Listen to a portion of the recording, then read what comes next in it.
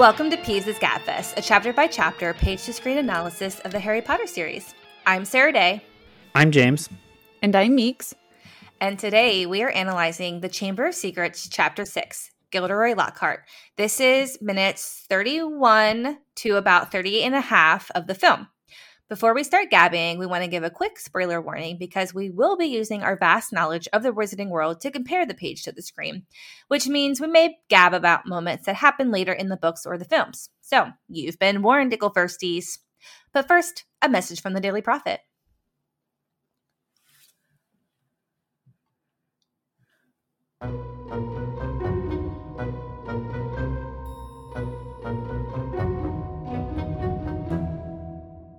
No one wants to wait hours for a potion to brew. Ditch the cauldron and order a BlendJet 2 portable blender today. Sure to get you invited to Slughorn's parties, the BlendJet 2 makes blending so easy and convenient. BlendJet 2 is portable, so you can blend up your potions even while riding a broomstick. It's small enough to fit in your cloak, but powerful enough to blast through tough ingredients like frozen fruit and lacewing flies with ease. BlendJet 2 is whisper quiet, so you can make your morning potion without waking up the whole common room. Lasts for 15 plus blends and recharges quickly via USB-C. That's a muggle contraption. Best of all, BlendJet 2 cleans itself. Just blend water with a drop of soap and you're good to go. I really want to get the black one and add the Hufflepuff logo. Yes. Yeah, and I want a blue one so that it'll match, well, Ravenclaw, but also my kitchen counters. That's like super important. It's got to Yeah. match the kitchen counters. It's nice and convenient if that can happen. Black goes with anything, so I think I'm good. Yeah, it's true. Well, what are you waiting for? Go to blendjet.com and grab yours today. And be sure to use the promo code GABFEST12 to get 12% off your order and 2 free-day shipping. No other portable blender on the market comes close to the quality, power, and innovation of the BlendJet 2. They guarantee you'll love it or your money back. Blend anytime, anywhere with the BlendJet 2 portable blender. Go to blendjet.com and use the code GABFEST12 to get 12% off your order and free 2-day shipping. Shop today and get the best deal ever.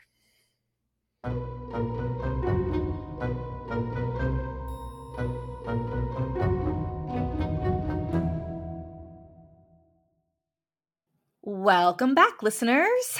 Today, I structured our script a little differently than we're used to because this chapter being converted to the film switched some things up, condensed some things, and moved things around. So I sort of have two main discussion points. The first being how the Howler and Herbology scenes were switched before we get into talking about the Defense Against the Dark Arts class. In addition, a whole scene with Colin Creevey was condensed and added to the Howler scene. So in the book, we have the Howler scene first, then Herbology, and then Colin Creevey. And then in the film, we open up this section of the film with Herbology before going to the Howler scene and being introduced to Colin. So what did you guys kind of think about how the film did this, condensing and moving these things around to make the book scenes fit a film medium? Or should I say, did anything in particular stand out to you? Like, when you compare the two together, I feel like it's pretty obvious, like story-wise, like story-driven, like it makes sense to have the Howler scene be next because they just said that they were going to have their parents be written to, and it would make sense that they would get a letter like almost immediately, whereas in the movie it makes you feel like some time had passed before a response had showed up, and like Ron had been given some time to like kind of be like, oh, maybe they're not going to react, but then like boom, they react kind of scenario. I'm not necessarily too sure why directively that was kind of chosen to be in the movie, because I wouldn't really imagine any reason for it to be that way, the way that it was. Like, I don't see a good explanation to put herbology before that. But I did like how they put Colin Creevy into into the Howler scene, and as kind of like a little condensed version of the chapter. I do think that was a good choice. I just don't understand why put herbology before the Howler. That doesn't make any sense to me. That's the part that kind of like I'm like stuck on. That's the part that doesn't quite fit. Yeah, it's not like it even flowed well. Like, it was still very choppy. Yeah. So I'm not too sure about it, but at least it still got some elements of the chapter in there that I think kind of progressed the story forward a little bit. I mean, same. I just don't understand why they did it. It doesn't really make sense to me why they would have switched it around.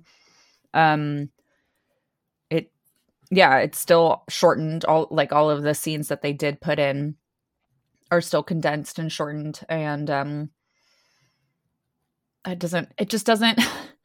I just don't know why. It's at least not like bad. I mean, I'm sure we'll get into the choices that they made that peeve us, but overall, the switch in scenes didn't necessarily hurt the story. It just doesn't quite make sense why they would have done it. So it's just it'd be really interesting to like talk to the filmmakers and find out like what was your reasoning behind it. Yeah, and whatever, I guess, but it just seems pretty pointless. So as the resident Hufflepuff, the one thing that stood out to me is that Justin Finch-Fletchley was cut from the herbology class and instead replaced, actually the Hufflepuffs, I should say, were cut from herbology and replaced with the Slytherins, which I kind of understand for film purposes. You know, they have that Slytherin versus Gryffindor competition, but we are introduced to Justin later, but I wouldn't even call it an introduction. Like, we are in this herbology class where he actually introduces himself.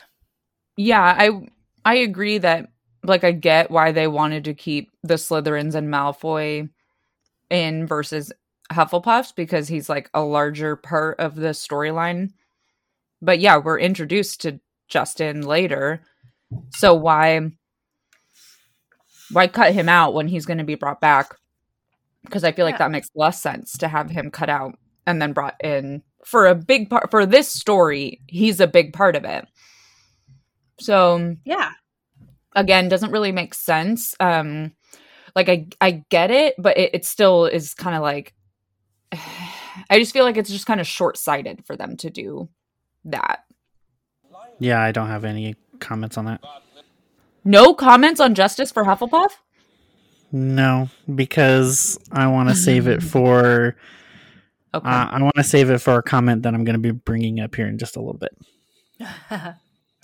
I'm also saving some comments on missing or cutting out Lockhart's chat with Harry for later for my peeve because there's a whole chat.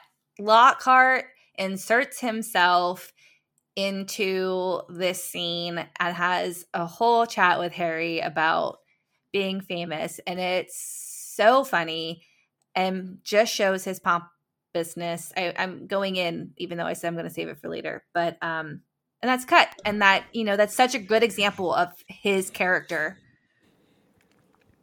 Yes, definitely. If there is anything about this chapter that is very watered down, it's actually the namesake itself, Gilderoy Lockhart. Exactly. It's funny how the chapter is so much about him, and yet in these series of events we don't really get a lot of him. And so I think he appears 3 times, right? He appears at Herbology, he appears right in the plaza, and then he appears in the Defense Against the Dark Arts class. And so, like, he's a very prominent character, and we get to see a lot of what motivates him and a lot about what he thinks of himself and a lot of what he thinks about his position as teacher right now and how he's using that. I think it's a very important character trait to get into for various reasons that I will be getting into later in the episode for sure. But I really do think that it's kind of funny that he's actually a lot bigger of a character in the book than he was in the movie. And that's kind of just more of like a distraught for the movie people, because we're only really going to get him for this movie and that's it. Like, he doesn't really ever, he comes back in the books, but he doesn't ever really come back in the movies. There's really no need for it. So why bring this character in if you're not going to fully utilize him to his potential and just throw him away? It's kind of a tragedy, really. Yeah. Because all the other Defense Against the Dark Arts teachers got that focus. He didn't. Good point. If we don't get the cameo in season 5 of Gilderoy at St. Mungo's, I'm going to riot. Yeah, I totally agree. It was such a good cameo in the books, and so I hope that with the show they'll allow that to happen. Most definitely. But yeah, it is a good point to point out that we get a focus on Professor Quirrell because he's the antagonist, Lupin because he's a friend of Harry's parents, Moody because he's secretly the villain of the movie, but he's being this like little mentor to Harry during the Triwizard Tournament. Dolores Umbridge because she's the driving force against Dumbledore for the movie, and Snape because he's the Half-Blood Prince. And so we get a huge focus on all these other Defense Against the Dark Arts teachers, but Lockhart doesn't get that treatment. Like, Lockhart's just the funny guy for comedy relief. Yeah, for comedy relief. And we find out he has bad intentions because he likes fame so much he decided to wipe some people's memories. That's it. Like, we don't get to delve deep into that narcissistic character trope of what he is, and it's kind of a tragedy if you think about it. Yeah, and I think they were trying to focus on like the Chamber of Secrets part, which obviously that's the title of the book, but they were trying to focus on like that drama and that like that evil and stuff. But yeah, they cut out a lot of, right, I think, what the movie producers considered fluff and like that wouldn't be interesting to an audience watching a film. But it totally, I think, did a disservice to the film because they cut out so much good content that was in the book. The reason why this is my peeve is because I feel like cutting all of this pompousness in the beginning makes the reveal of him wiping the memories to keep his fame fall flat in the film, because you don't get all of this, you don't see all of this evidence of him liking the attention and craving that attention like you do, specifically when he's talking to Harry about, oh, a few people may have heard about you, but nobody knew me when I was 12. And it's just classic Gilderoy Lockhart. What about the part where he is like, oh, you're famous because you like are the boy who lived, but I'm more famous than you because I won the Charming Weekly, like the Charming Smile Weekly Award 5 times in a row. Yeah. Just classic narcissism. Most definitely. So another character that is pretty watered down from this chapter is Colin. And it's just such a cute interaction. And again, that's when we get more Gilderoy Lockhart.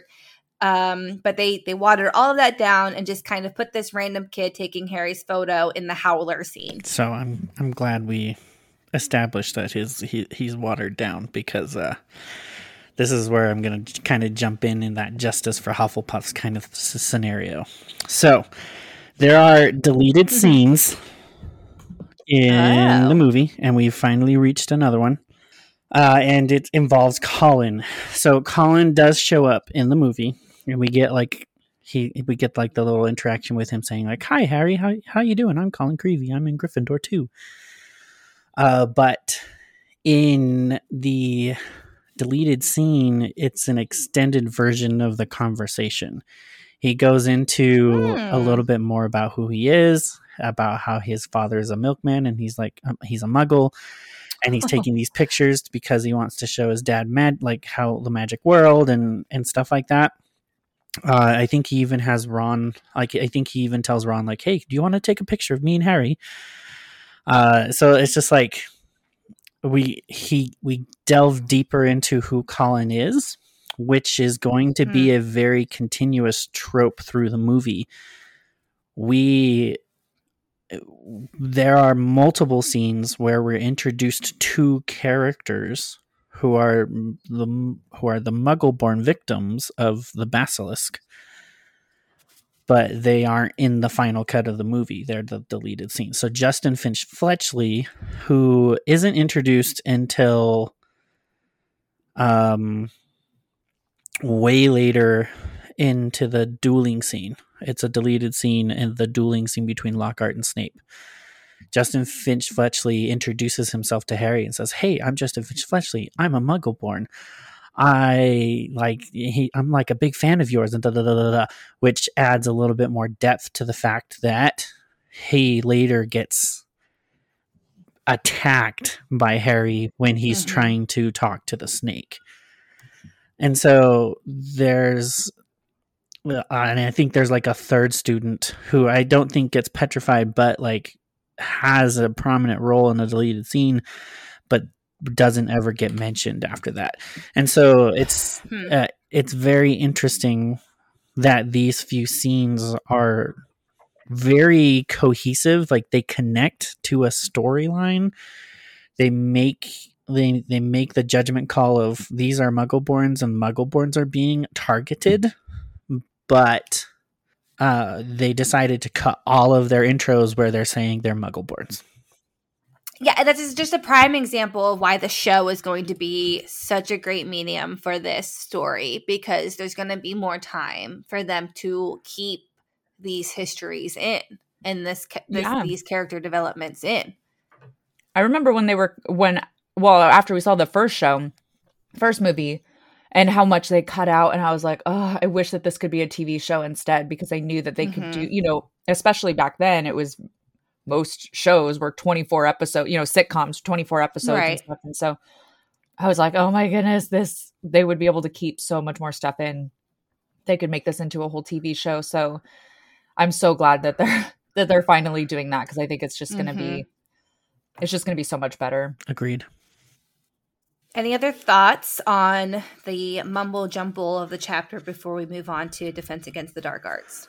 I found it funny, the interaction between Ron and Draco. Like the eat slugs whole scenario.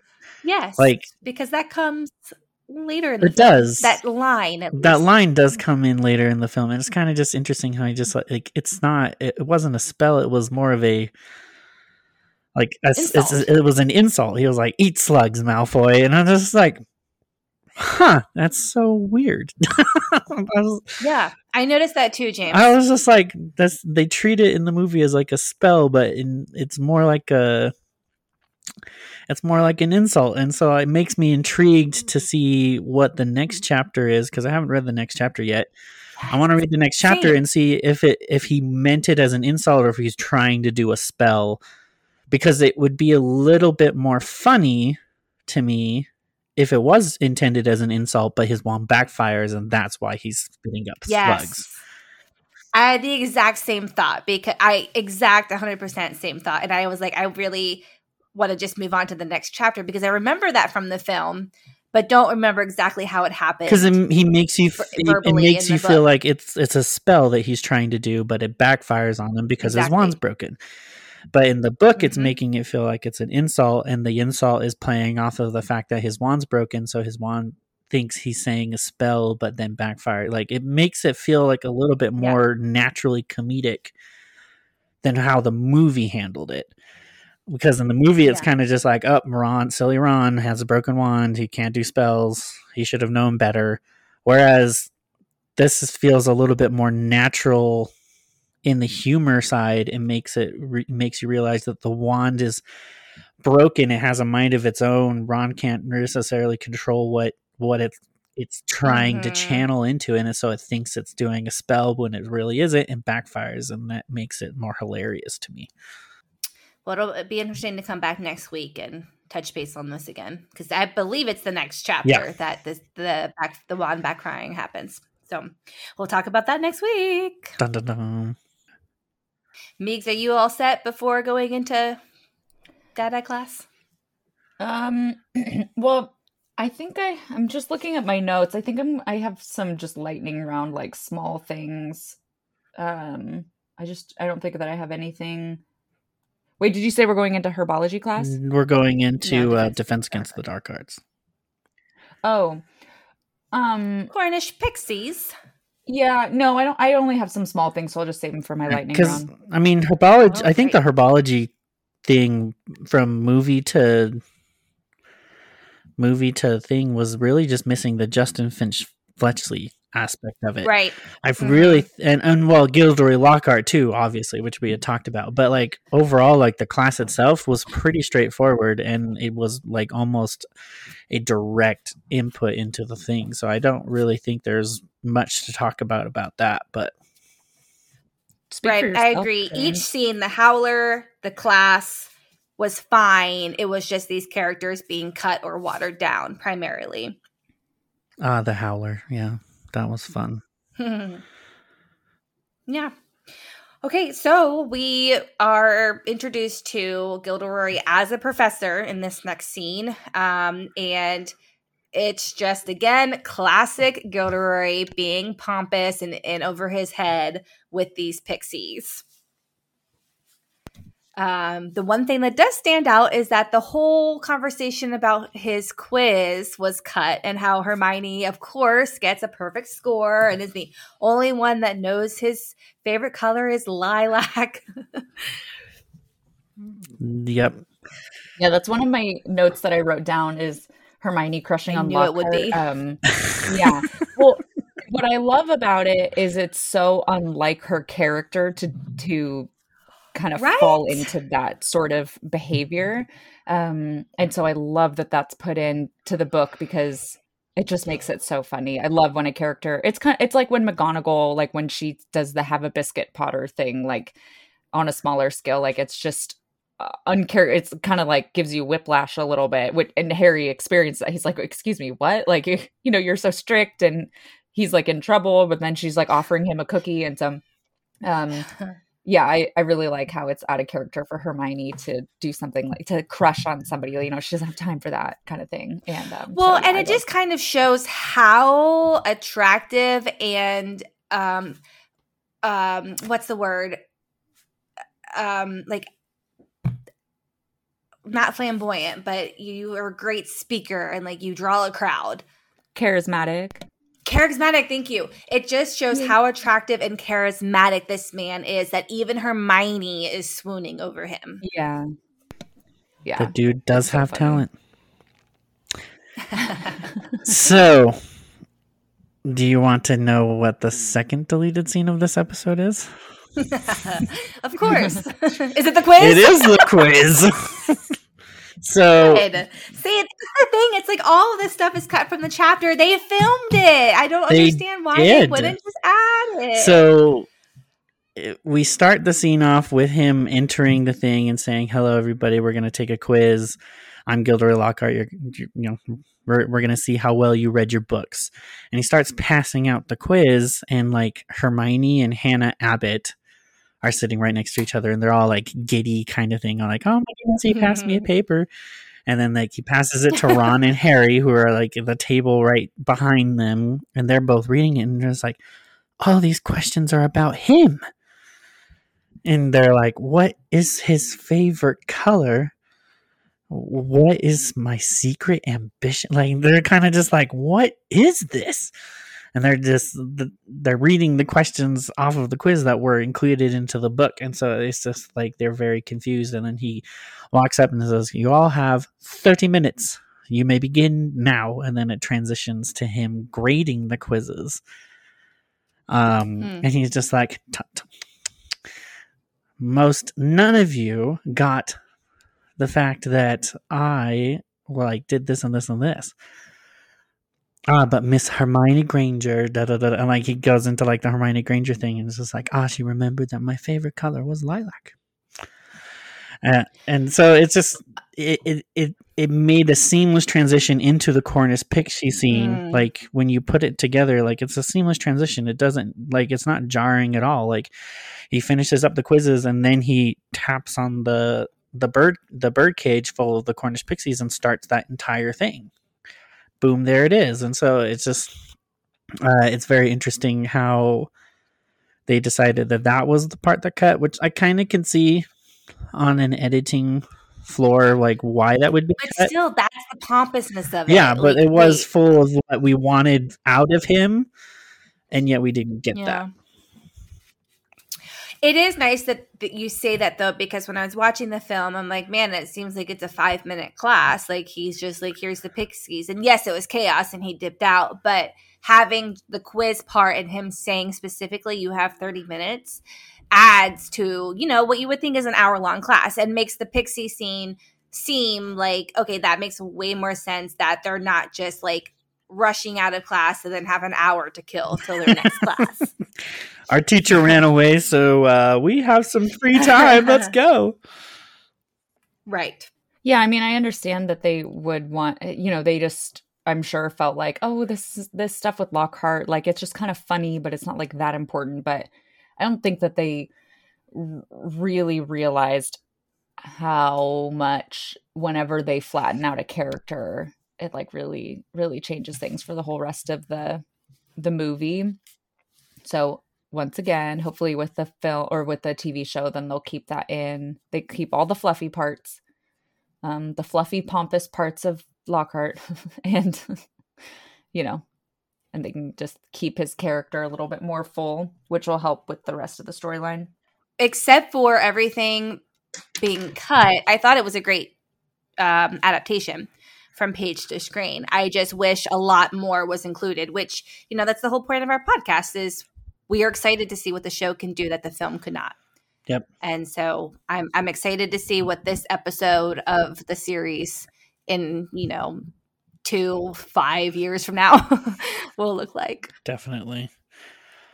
No, so I guess now will be a good time for me to kind of submit my thoughts on something that I read during this chapter. And I am really loving this official unofficial guide to the Harry Potter series, because it's got some really good like concepts and thoughts into it. But it brought up, there's a section specifically about Gilderoy Lockhart and like his character and what like he brings to the table, which is why I made those comments about how he feels very underrated now, because compared to every other Defense Against the Dark Arts teacher, he's just unlike comedic relief kind of scenario. But he had a purpose and he was introduced for a reason, and it's very interesting that wasn't translated into the adaptation of the movie. But in this book, we get 2 characters that have the same flaw, but 2 very different outcomes. The first being Gilderoy Lockhart, and the second being Tom Riddle. We're going to be exploring both of these characters in depth in the sense of how narcissistic they are. Their narcissism, their belief of who they are and who they are. The unofficial guide goes into Gilderoy Lockhart's background a little bit, and it's very similar to Tom Riddle's in the sense that he was told that he was going to be a great wizard, and he believed it. And when he went to Hogwarts, he was very underwhelmed with the experience, in that he did things to get attention. So Tom Riddle used his narcissism to gain power, whereas Gilderoy Lockhart just used it to gain fame. And so you take Gilderoy Lockhart into his narcissism and how he used his desire to gain attention and to gain the people fawning over him kind of scenario. He wanted that. He pursued things that did that to him. At school it was easy, but when he graduated it was a little bit harder, and so, until he discovered that he could use the memory charm to kind of make people see him as the person doing it kind of scenario.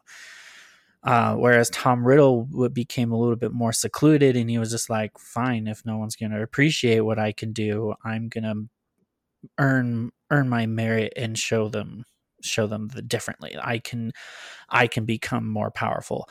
And it's no matter.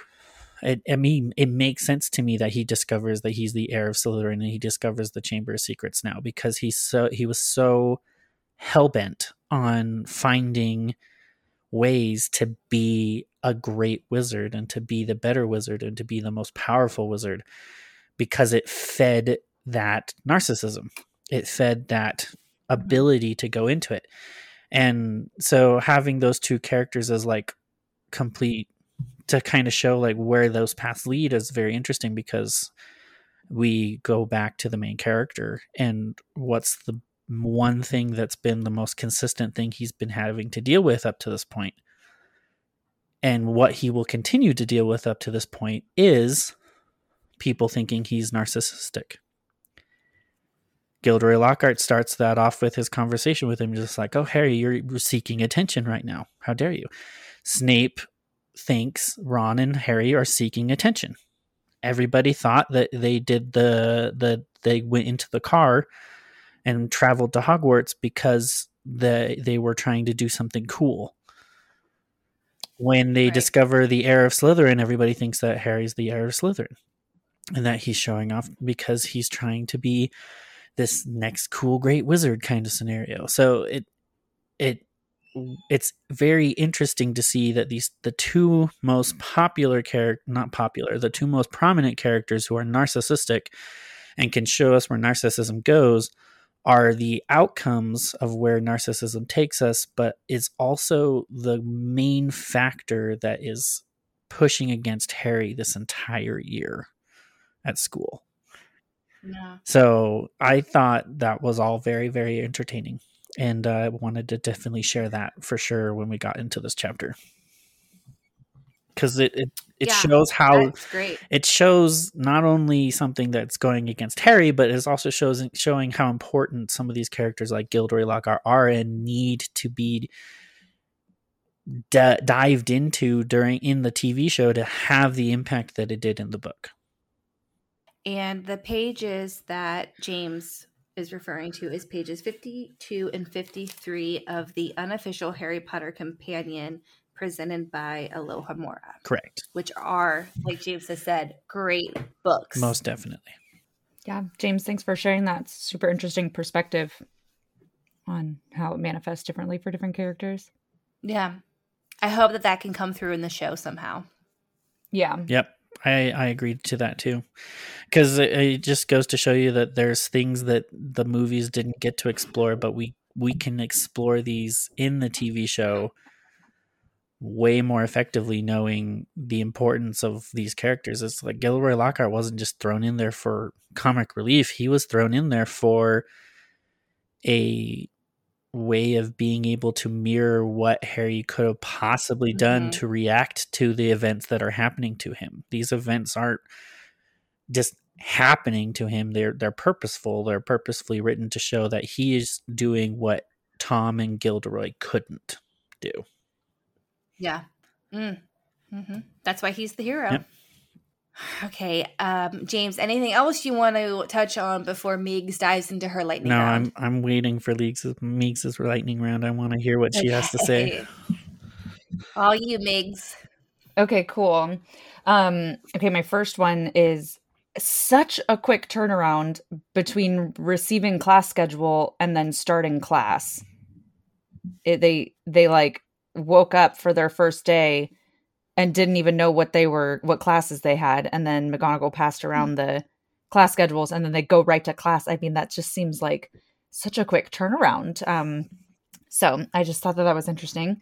It's like the opposite of detention. Detention takes like 10 years for them to actually go to detention. But so, Which in the book or the movies, we don't even have an idea of what the detention is yet. No. It's so weird. That's so weird. And we already talked about the teachers being annoyed by, or just more of the Lockhart situation, but I really want to see more of the teachers being like, super annoyed Professor with Sprout. him. What you just said reminds me how you want the sideshow or whatever of the teacher's lounge. And I just want a scene of the teacher's lounge just complaining about Gilderoy Lockhart. Oh my goodness, that would be so good. Yeah, I didn't even write that down, but yeah, that's what I want. Okay, what I thought was interesting and would be, okay, so if we do a spin-off series for herbology specifically, the difference in danger between the greenhouse numbers. So she's like, oh, we're going into greenhouse 3 today. And they were all like, ooh, greenhouse 3. Like, we've never been in that one before. And so that would be really interesting. Or like a mini series or something, or just like what are the, like the Marvel one shots, like something like that of what's in the different greenhouses. Oh my God. Okay. You know, it would be so good is if it was funny. Obviously, that's what I'm going to go with. And, Professor Sprout, like they're like interviewing whoever, you know, the camera crew is like interviewing Professor Sprout to like talk about all of the different plants and creatures that are in the greenhouses. And she's like, okay, in greenhouse 1. And then she like takes us through what the plants are and is like totally nerding out about what they do. And it'd be funny if she had like some little helpers, like if Neville was helping her or something as she's doing the interview. And then she like goes through the different greenhouses and talks about them. Okay, that's a dream of mine. So hopefully that'll happen. And I love it. And then when Colin Creevey was talking about a potion to make the photos move during development, I think that's really interesting to like, what is that potion? And then there's like got to be so many potions like that we kind of almost like we take for granted. Like we're just like, that's just a part of the wizarding world that happens. But kind of like the science of how, you know, quote unquote, regular things exist in the wizarding world. Like what are the like normal day-to-day potions that, or charms or whatever that like, well, if we did the Diagon Alley spinoff series that I'm hoping for desperately, that could be part of it. There's got to be like some type of photography or something, like somebody who paints the pictures and then has to make them move or whatever. There's got to be something in Diagon Alley to do with that. And so whoever this, you know, shop owner is will definitely I'll make sure that they're featured since I'm going to be a part of planning this show out. So anyways, those are some things that I thought were interesting that are like definitely not in the film. Like that's something that they're for sure none of these are on their radar. And we'll see if any of this shows up in the TV show. But things that I just think are really interesting about the wizarding world, you know, that we don't really get a whole lot of background on. And what's funny is that that didn't take like a lot of time to put in the book. It was like, that's like a world building thing. Like when I read it, I was like, oh, I completely forgot that was a thing. Like to me, it made sense that there was a way to make pictures and paintings move, but I didn't realize it was a potion. And so like, I'm sure everybody thinks when watching the movies, like there's probably some magic that they do, but like having that be explained, oh, I learned how to make the pictures move. It was just, you know, you just have to apply a little potion. Cool. That adds like an element of world building, and it didn't take like 30 seconds. It took like 3. And it's like, it adds a little bit more depth and realism to the world because we're beginning to like understand how things are working, which I think is really important when you're experiencing an event like this. Is it helps kind of bring that realism there, and it kind of makes it a little bit more believable and what the characters are going through, et cetera, et cetera. Is that it for your lightning round? Yeah, actually it is. Because the rest of the things I wrote down, I'm going to wrap up into a little Peeves bundle. Peeves bundle. Okay. All right. Well, then, without further ado, let's dive into our peeves, pleasure. And James, we'll start with you as always. What did I like about the adaptation this time around? I don't know what it is about it, but the Mandrake scene always gets me. It's just cute. It's it's just a cute little thing. I don't know if it's just like because it feels like it had it. I don't know if it's because it feels like it has like no like important stakes into it. Like I know they introduced the Mandrake so that we understand what a Mandrake is when we figure out how to resolve petrification. So that when they say, "Oh, Pomona has a bunch of mandrakes, like young mandrakes that are about ready to go," like we now know what those are, and so like it was just a story little element. But other than that, it gave room for us to kind of understand how the world works, and like it gave room to like like how a day-to-day event might go for students at Hogwarts. And so we don't get a lot of those in the movies, and so every time when one of those do pop up, they're enjoyable. And yeah, they're short, but like they're enjoyable, and it gets us to like know the characters a little bit. Like I laughed when Malfoy gets his finger bitten because he's like trying to like do the little thing with the chin on the baby Mandrake, and he just like it bites his finger, and he's like, "Oh, dumb Mandrake." And like does his like little Malfoy pout, and like Neville passes out because classic Neville. And like it just, which I don't think he does in the book, right? Neville doesn't pass out in the book. That's like the only thing they added into that thing. Poor Neville, he's always getting picked on. But anyways, like I enjoyed that immensely. So I think out of the adaptation, that was probably my greatest enjoyment.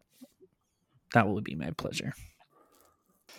I think that to be boring and vague in general, I think just what they did keep in, what they did keep close to the book, I think they did a great job. I think that, the Lockhart class, like that adaptation, as we talked about, that was good. And the herbology, like what they did keep accurate was good and everything. So just in general, they did a good job of, creating a good TV show scene with what they did keep in.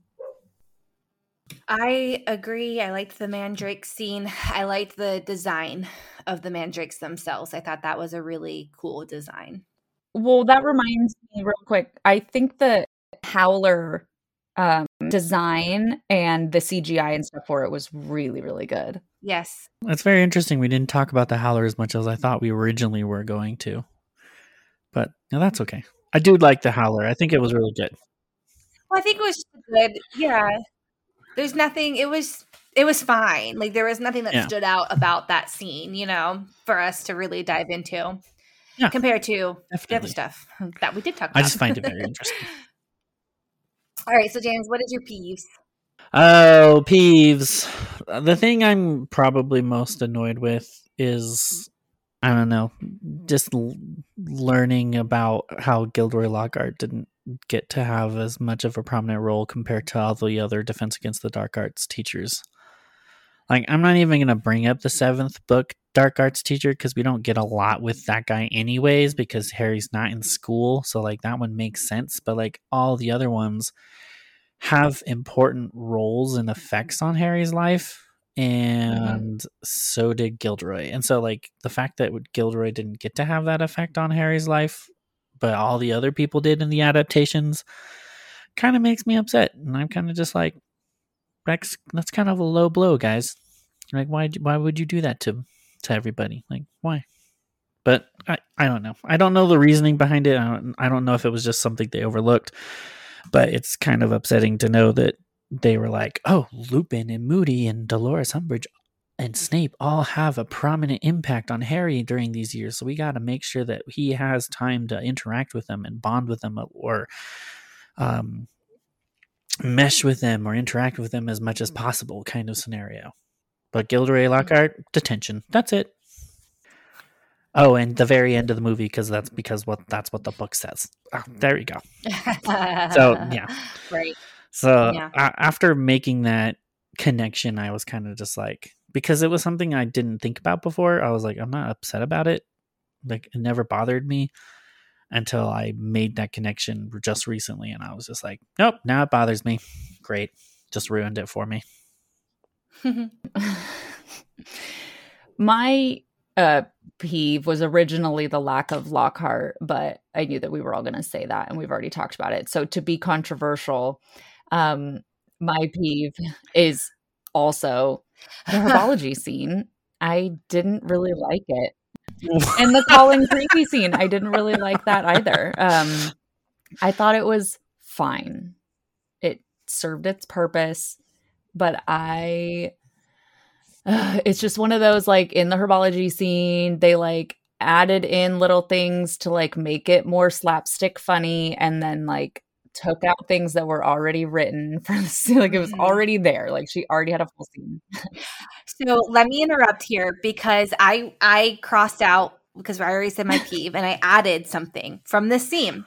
That was my peeve. And I am so surprised you didn't mention it earlier. The pink earmuffs. Everybody rushed to avoid getting the pink earmuffs. Yeah. And I thought that was so funny. And I just double checked the scene real quick, and like there's no pink earmuffs. They're all like a standard issue style of earmuff, which they do look good in the scene. They look like they're made from some magical creature fur. But I would have loved to see, much like in the Half-Blood Prince book, the film, Ron and Harry are fighting over the potions book. I would like to see that sort of scuffle, fighting over not getting the pink earmuffs. Although I think Lavender and Parvati would probably love pink earmuffs. I agree that little things like that they're written so well, and they would make such a great adaptation. You know, like that would translate in a great way on a screen. And so it's just like a bummer when they take things like that out and then they add in other things, and I'm just like, it's fine. Like, it was fine. It wasn't a bad scene at all. But when you look at it as an adaptation, it's just like, why? Like, it was already written out for you. And so I've never liked the herbology scene as a whole, as an adaptation. And the Colin Creevy scene, I absolutely do not like that as an adaptation. Again, the kid who plays Colin Creevy does a great job. They slipped it into the film just fine. It like fits in well, I think. The interaction between Harry and Ron and Colin, like, it's fine. It's all fine. The pieces are all fine. It just is like, I would have loved to see Colin like earlier, you know, when he actually does show up. I just would have liked to see a closer adaptation. Because again, I thought it was written out just fine to have a good adaptation to be on screen. I definitely want to see him asking for the photo, asking to sign it, and then Gilderoy or Draco being like, sign photos, and then Gilderoy coming over and making a bigger deal out of it. I want to see that whole interaction. Harry Potter signing photos. All right. So, again, I switched mine to the pink earmuffs. So with that, James, what is your salute? My Weasley salute is, I don't know. I guess I should have saved my thing for last. The thing I said before, like, where I got super excited just to like say it, and I said it, but like, I think that really is just it. Just the saluting the fact that Gilderoy Lockhart has a bigger part in the book, and like how it kind of serves a really big purpose in like the definition of narcissism and like where it can get you and how people treat you. Because, like, I mean, the teachers don't like Gilderoy at all because of how it's easy for them to tell. But I should have saved it for my Weasley salute because I don't think I can top that. I mean, yeah, that was a really fascinating tidbit. Yeah, it was a really fascinating tidbit. I don't think there was anything else that I can like say that was like the greatest part of like the entire overall thing. So I'll claim that as it, and then like next time think about that ahead of time before I maybe like say my tidbits. But all right, Meegs. Lockhart's acting and Sprout's acting. I thought that they did such a good job. Very different, obviously. Lockhart and Sprout are super different characters, but both of them, I feel like, were just exactly what I was picturing when I was reading the books. And they just like kept it going anytime that they had any dialogue or anything. So I thought they did a fantastic job. Well, I don't think I would be a true Hufflepuff if I didn't salute Justin Finch Fletchley. Way to be loyal. Oh, that's what we're all about. Okay, well, thank you everyone for causing havoc with us today. Next time, we will be discussing Chapter 7, Mudbloods and Murmurs. This is minutes 38:33 to 48:15 if you're watching along with us. James, where can everybody find you? People can find me at James M. Beltran at TikTok or Instagram. And then to kind of just see what else I'm up to over there. And people can find me, Meegs, on mainly Instagram at Megan, MEGAN _Lachowski, LACHOWSKI. And then you can find all my other projects from there. And you can find me, Saturday, on Instagram at captain.mcd. That's MCDEE. And you can follow the podcast on Instagram and TikTok at Peeves' Gapfest. Ickle Firsties, don't forget to subscribe wherever you listen. And please, please, please leave a 5-star review. If you're as mischievous as we are, please consider joining our Patreon at www.patreon.com/Peeves'Gapfest. If you have any feedback, leave us a voicemail at 409-422-3378. That's 409-GABFEST. Or email us at peevesgapfest@gmail.com. Also, please come join the discussion in our Facebook group at facebook.com/groups/Peeves'Gapfest. Until next time, Ickle Firsties.